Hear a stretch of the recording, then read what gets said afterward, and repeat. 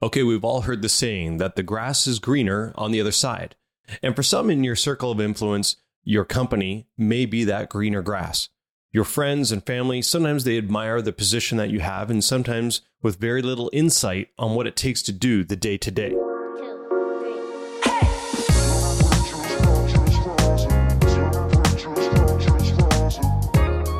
Welcome to The Leading Edge, a podcast brought to you by ARS Global Emergency Management.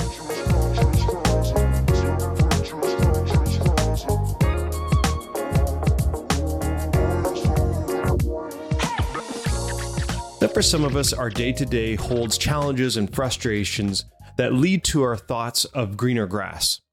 I think you might agree that in many instances, these challenges come from the all-important task we aimed to learn when we were in elementary school. That's right, collaboration, learning to get along with each other, to play in the same sandbox. If you can relate to this, you're not alone. According to numerous surveys, people-related issues make the top of the list of why employees choose to leave their jobs. It's a basic human desire to feel inspired and valued, and we value being heard and understood. If these values are amiss where we are, we're highly likely to go on the hunt and consider where we might find that greener grass. When meeting with people we find particularly hard to get along with, the easiest and quickest solution sometimes seems to just walk away. However, this option, it's not always an option. And from my perspective, it's not really a great course of action either. When we encounter people that generate points of frustration, we can't simply exit stage right. To get the job done, we need to find a way to reach them and to connect. This is every professional's challenge.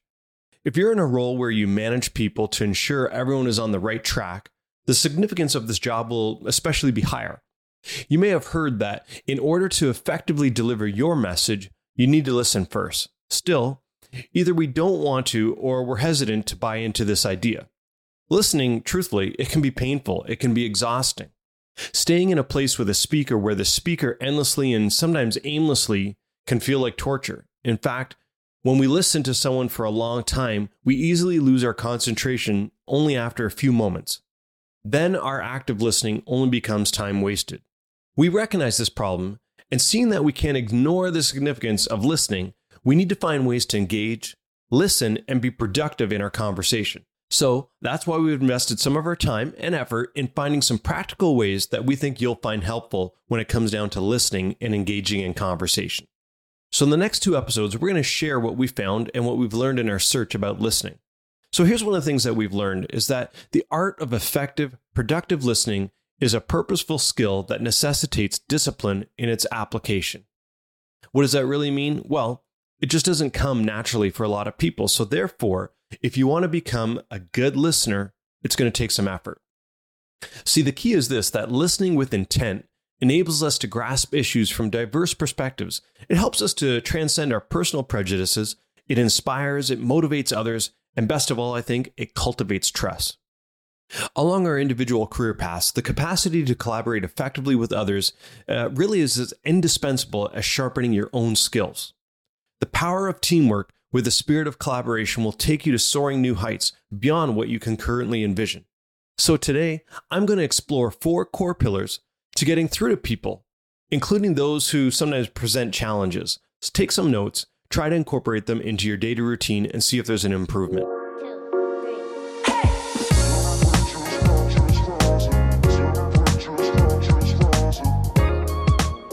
Imagine with me for a moment that you're the president of a multi-million-dollar company. One day, a crisis happens unexpectedly. Just because that's the very nature of a crisis. Your team members instantly fall into panic mode. It seems only a matter of time until you find out your organization's long-standing brand might be tarnished. Very understandably, you're upset, you get frustrated, and you're under a lot of pressure. The influence of the crisis is seemingly out of your own control. So, what do? Leaders across the board share the same challenge. Because a crisis is much like a volcano. You never really know exactly when it's going to erupt, but when it does, it has the power to sweep broadly. When this happens, you're faced with the very strong temptation that you can either hide or shift blame to others, and these two options may provide you with instant results. However, distinguished leaders think differently. They resist the temptation to do anything that will really make matters worse in time. Instead, they deliberately choose the option that transparently reflects their core values. There's a great story about this guy named Jim Mazzo.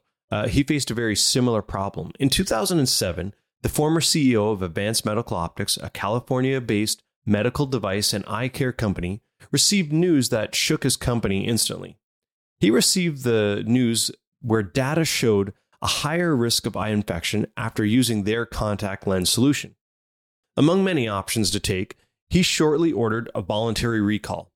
He said, when bad things happen, if you resist the temptation to do anything that will make matters worse, you'll discover valuable things about your company and yourself that you would never have learned had you not taken the hit. So here's our first lesson. In the midst of a stressful situation, hearing anything that could worsen it is the last thing you would naturally want. As you feel yourself about to explode and unwillingly delve deeper into the matter, that's precisely the moment when you must find your calm. Take a few moments to collect your thoughts and emotions. This ensures that you won't act impulsively and primes you to gain and investigate information that you can gain objectively and make your decision with clarity. Roughly speaking, there are 5 stages taking you from the reaction phase to the re-engage phase. During a stressful encounter, you typically get to the WTF moment. This is the reaction phase when you first find out. You feel doomed and maybe powerless. Then you move to the OMG, the release phase. You realize it's a huge mess and possibly become a bit pessimistic. The next one is the OGs, or the recenter phase. You finally admit that while the situation may not be necessarily pleasant, you're still able to fix it and get through it. Finally, then you reach the OK, and this is the re-engage phase. Now you're fully aware of the situation and what it all entails. You have quickly reviewed the options available, and you're ready to fix the problem. When you're consciously mindful of these 5 stages, you can effectively influence your emotional reactions at each step, facilitating a speedy transition from one stage to the next. When you move from the WTF to eventually, OK, you move away from being fixated on an ideal version of the world that will likely never materialize, and instead, you become ready to face and address the world as it exists. But that takes guts. Because sometimes you have to dig to get the details to show the true scope of the problem. During times of crisis, those around you generally closely monitor your response to gauge the gravity of the situation as perceived by you. One practical action step that we find has been effective is to utilize a mental technique when confronted with a difficult situation. Your past experiences can fuel this current one. So, recall the encounter you experienced in the past, and then simply mentally retrace your steps from WTF to OK. Recognizing you were able to get over the challenge in the past is a great way to fuel and overcome a current day crisis. By following this technique, which only takes a few moments, you can instantly boost your confidence and gain greater clarity in handling the current challenge. Throughout our history, bias and prejudice have frequently been the primary culprits behind some of the most distressing events, from racial discrimination to genocide. Thus, modern education is intentionally crafted to combat bias and prejudice as best it can. We try to bring attention to the oppressive nature they impose on others, stripping them of the opportunities and bringing in fair treatment. The harsh reality is that no matter how educated we may be, it's impossible to entirely free ourselves of prejudice. Every element that makes up who we are primes us in how we view and interpret the world around us. This is important to understand if we aim to become better listeners. Because in the context of listening, when we have prior perceptions or feelings about the speaker or the incident, it creates significant roadblocks to objective understanding.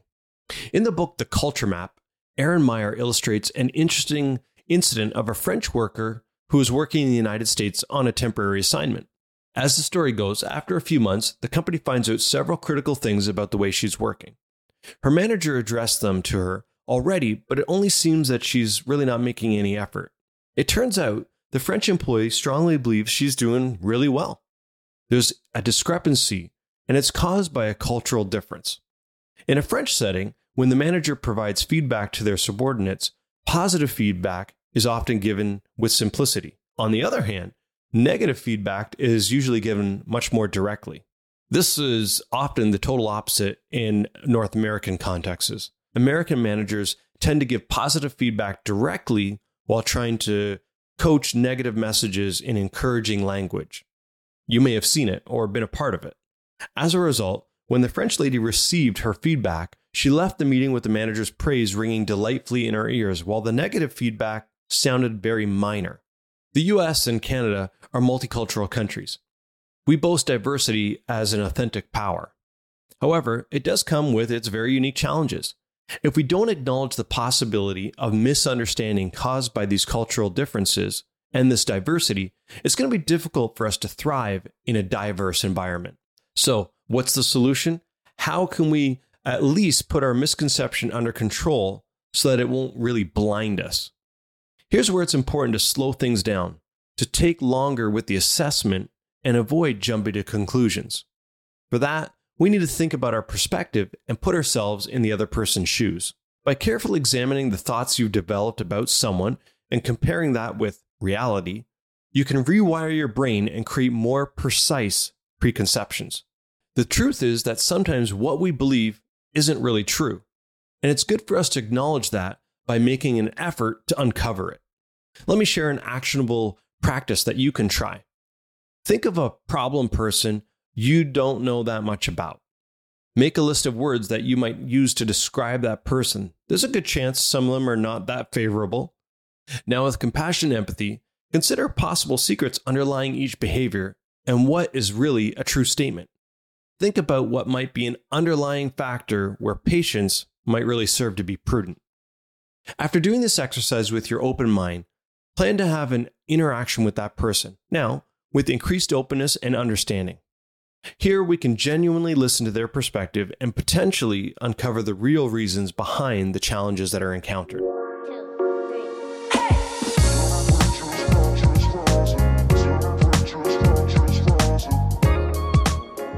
Many people enjoy being listened to. We want to impress others by our unique stories, telling them or showing them how smart we may be and what we might be doing right now towards our future goals. It's a pretty common desire. At a social gathering whether it's a block party or a professional networking dinner, we can always find people trying to get others interested in them.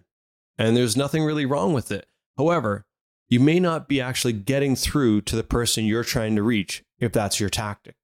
When you're focusing all your attention on what you can say to make that person think you're fascinating, you could be making a fatal error. You may have heard of Jim Collins, the author of Good to Great. It's a great book. It's one of the most successful business books of all time.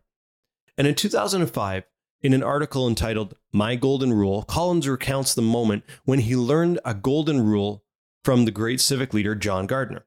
Now, Gardner said to Collins, "It occurs to me, Jim, that you spend too much time trying to be interesting.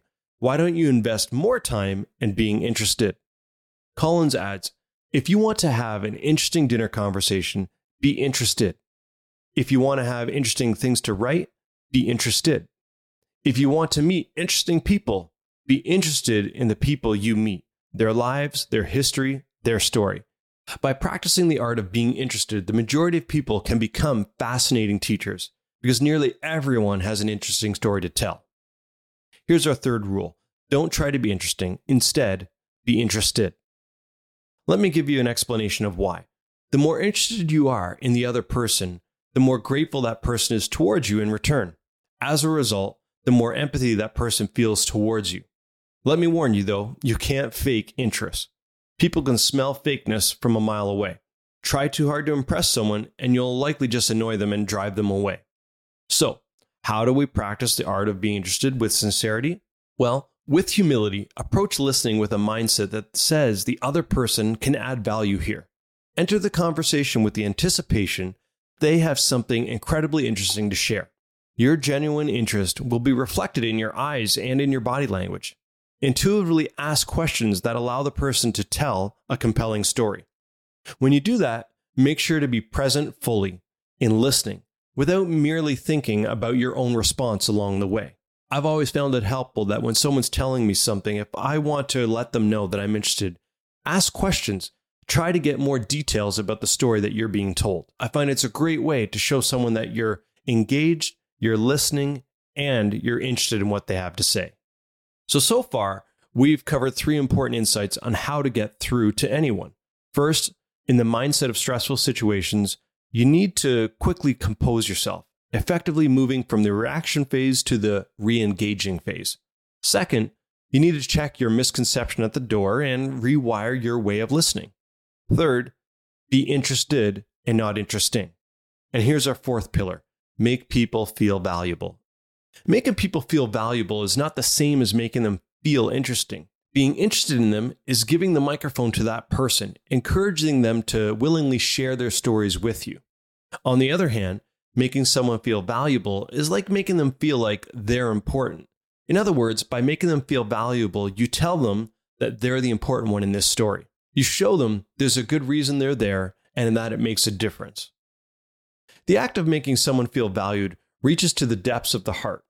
Irrespective of their status, be it a newly hired employee or a longtime CEO, from recent college graduates to retirees, every individual craves to be acknowledged and to be cherished. I think we all desire to be appreciated and esteemed. You might consider this approach as common sense, and it may seem evident that it would be effective. But let me warn you, practicing this will require a high level of humility. Why? Well, because you need to make that extra effort to ensure that even those you find annoying feel valued and significant as well. And that's no easy task. A friend of mine told me an interesting story. In their department, there was an old man nearing the age of retirement, and they just let him be known as Mr. Grumpy for obvious reasons. And this guy had a habit that annoyed everyone around him. Almost every day, he found at least one thing to blame.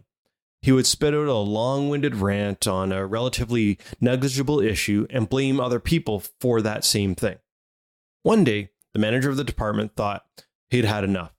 On that day, when Mr. Grumpy was just about to begin his routine, she quietly called him over to her office. She said, "Sir, I've been observing you for the last couple of weeks.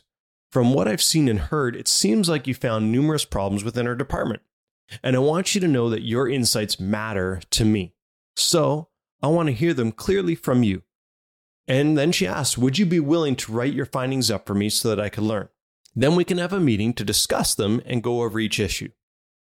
Well, when this guy comes back to that rescheduled meeting, she was obviously expecting to see a few pages of complaints and probably lots of details.